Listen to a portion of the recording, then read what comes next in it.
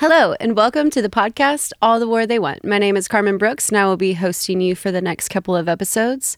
In this podcast, we're going to explore cyber warfare, business, and life from unconventional perspectives. The focus is going to be honing in on real-world situations, issues, and stories that help connect the dots on why people take on such audacious challenges. With me here today is Jeffrey Engle. Jeff is the CEO of First Quadrant Services and the chairman and president of Conquest Cyber. Both of these are cybersecurity companies. He is also a Tier 1 Special Operations veteran. He has received a couple of Bronze Stars and a Purple Heart. He is an expert in weapons of mass destruction, risk and emergency management, as well as an inventor, author, pilot, and jiu-jitsu black belt. Jeff, you have quite the boring background. Do you have anything else you want to add to that? I am pretty good at juggling. Juggling? Yeah. Why juggling? I wasn't interesting at parties, so I had to pick up a trick. Did that work? And do we get a demonstration? Absolutely not. All right. So seriously, give us a little bit of insight into your backstory. So, I've been fortunate now. Came from unfortunate circumstances. I was abandoned when I was 11. Had parents with drug issues, bounced around a bunch of different schools. Eventually, because my grandfather was in the Army in World War II, Korea, and Vietnam, and he always, from my recollection, always had the best sense of humor of anybody. So I always knew that I intended to join the military.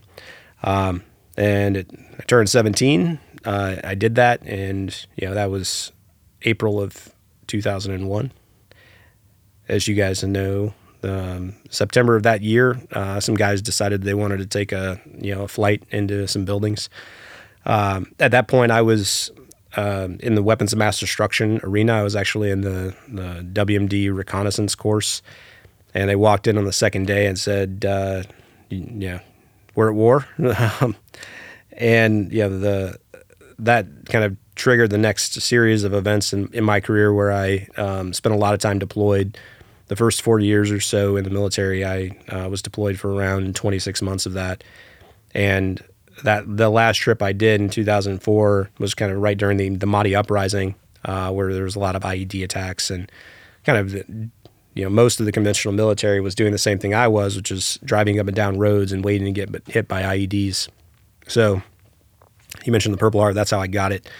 While I was on that trip, I got an email from an organization that invited me to do something a little different, to be on the other side, of the one-way firing squad versus the one I was on. And I spent the next 5 years in America's Most Elite Special Missions Unit. And there I learned the complete difference between conventional and unconventional approaches. And that set the stage for the rest of my career, where I've gone to the sound of the guns, the areas that I thought were the greatest threat to national security, from terrorism to biological disease emergence, and ultimately into cyber. It's where I found my way to this, continuing to solve what I perceive to be the greatest threats to our national security and the way of life that enables, the way of life that enabled me to go from where I was growing up to where I'm at today. Gosh, Jeff, so that's quite the background and quite the story. So what are you doing currently then? Well, really, I'm the chief admin, garbage collector, floor mopper. What I've learned, in the last 4 years or so of being the CEO of companies, being the kind of the chief decision maker, it really is whatever the business needs. And I've got, two incredible businesses that I have, and teams that I have the opportunity to work with.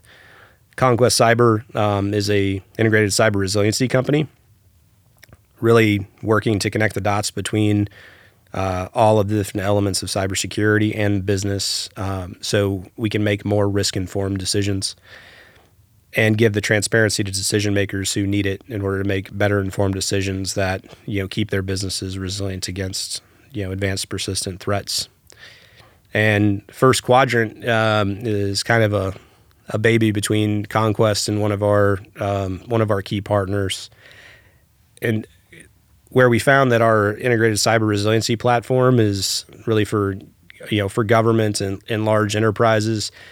There's still some elements of that program that are owned by the organization, and they typically have smaller staffs, but even in large enterprises, but they still have a technical staff and risk and audit side and the people to be able to do some of the necessary underlying functions of cyber resiliency. So we found with small businesses, they didn't have that. You'd have a CEO, maybe a COO, that maybe the spouse of the CEO that is responsible for kind of everything else, keeping the tires moving. So what we did is we built that first quadrant to support that customer base, where we would do a lot more of the programmatic operational functions to be able to enable small businesses to get equivalent levels of cyber resiliency to their enterprise and government counterparts. So, like I mentioned, what am I doing today? Whatever needs to get done. I just try to work myself out of jobs as things emerge.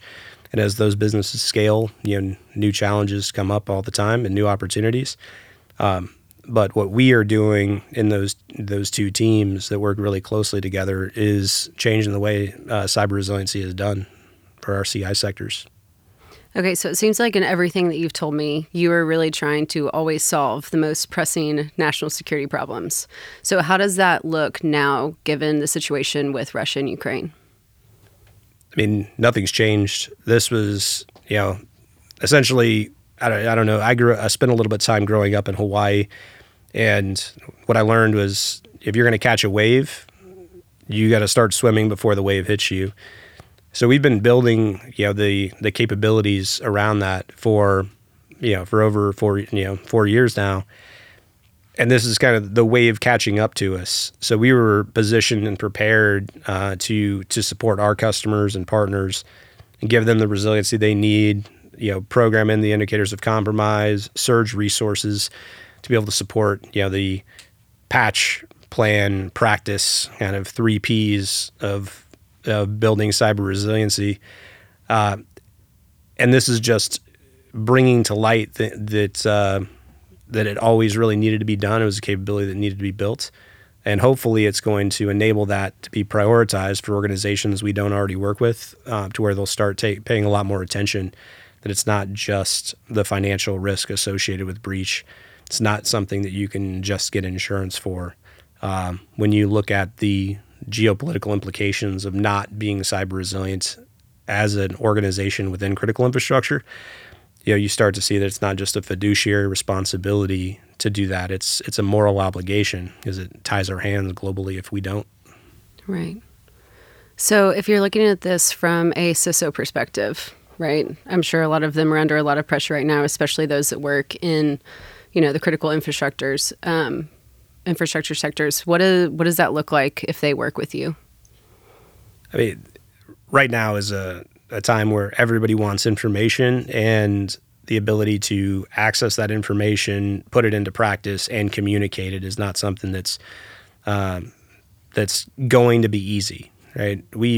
We've been building our system around how do we make it to where CISOs can sleep at night because they know their phone will chime if there's something they need to be concerned about, versus staying up and remaining anxious. But the reality is right now, the disconnect from at the board and other C-suite level from that position historically has put them in a position where now there are a lot of people who previously were going to accept a quarterly board report now want minute by minute, day by day information. So working with us, we're in that role where we're going to get you the information that you need, push it to you, but ideally change the dynamic to where you're getting the information that those other C-suite members and board members need, in real time, to give them the belief, confidence, that ultimately they're going to be resilient against whatever happens, whether it be a nation state actor targeting them, or if the inevitable happens and they do get breached, so they're going to be able to manage through that event. Right. So a lot of the things, cybersecurity has been bouncing around in the news constantly, right? One of the things that if you really go in and do research on it, it's pretty expensive, right? And complicated. And I think a lot of people are really confused. Do you have anything to speak on when it comes to that? Yeah, I mean, the reality is, and I say this as the CEO of two cybersecurity companies, it's really easy for people in my position to get rich without solving the problem. The conventional wisdom is, solve a very, acute niche technical problem, get venture capital money, throw money at sales and marketing, and then eventually sell to a strategic buyer who wants to gobble up the tech. That's part of the problem. There's so much technology noise out there from sales and marketing to individual tools that solve individual problems but don't effectively get integrated, that security budgets start selecting, do I want to eat or do I want to drink? Do I want to feed this kid or do I want to feed all of my children? And that's the problem. Nobody knows the ROI they're getting or what they're being protected against, or that the security investments they're making are actually even getting put into place, let alone getting the results that they were expecting. So I think it's the most important thing for anyone that might be listening is, do you even know what's important to you? No. I don't know if you've ever seen Home Alone, but they checked the passports 4 times and they lost a kid. That is that's the story of cybersecurity in 2022. And knowing what's important to you as a starting point is going to enable better, planning, decision making, and ultimately connectivity between the leaders who are making decisions and the operators who have to put those decisions into practice. Right. That's a really good analogy, by the way. And also, I love those movies. Okay, awesome, Jeff. Well, thank you for your time. Do you have anything else to add? No, I'd encourage everybody to keep listening. This is going to be a fun podcast with some really cool people and awesome stories. So I'm excited to do this and get the word out about what we're doing, how we're doing it, and how sometimes following the rules isn't necessarily the right thing to do. Nope. Which is how you got me on board. Thank you, guys. I appreciate your time. Please tune in to the next episode. It's on Know Your Environment with Liz Nurse. Thank you so much. Cheers, everyone.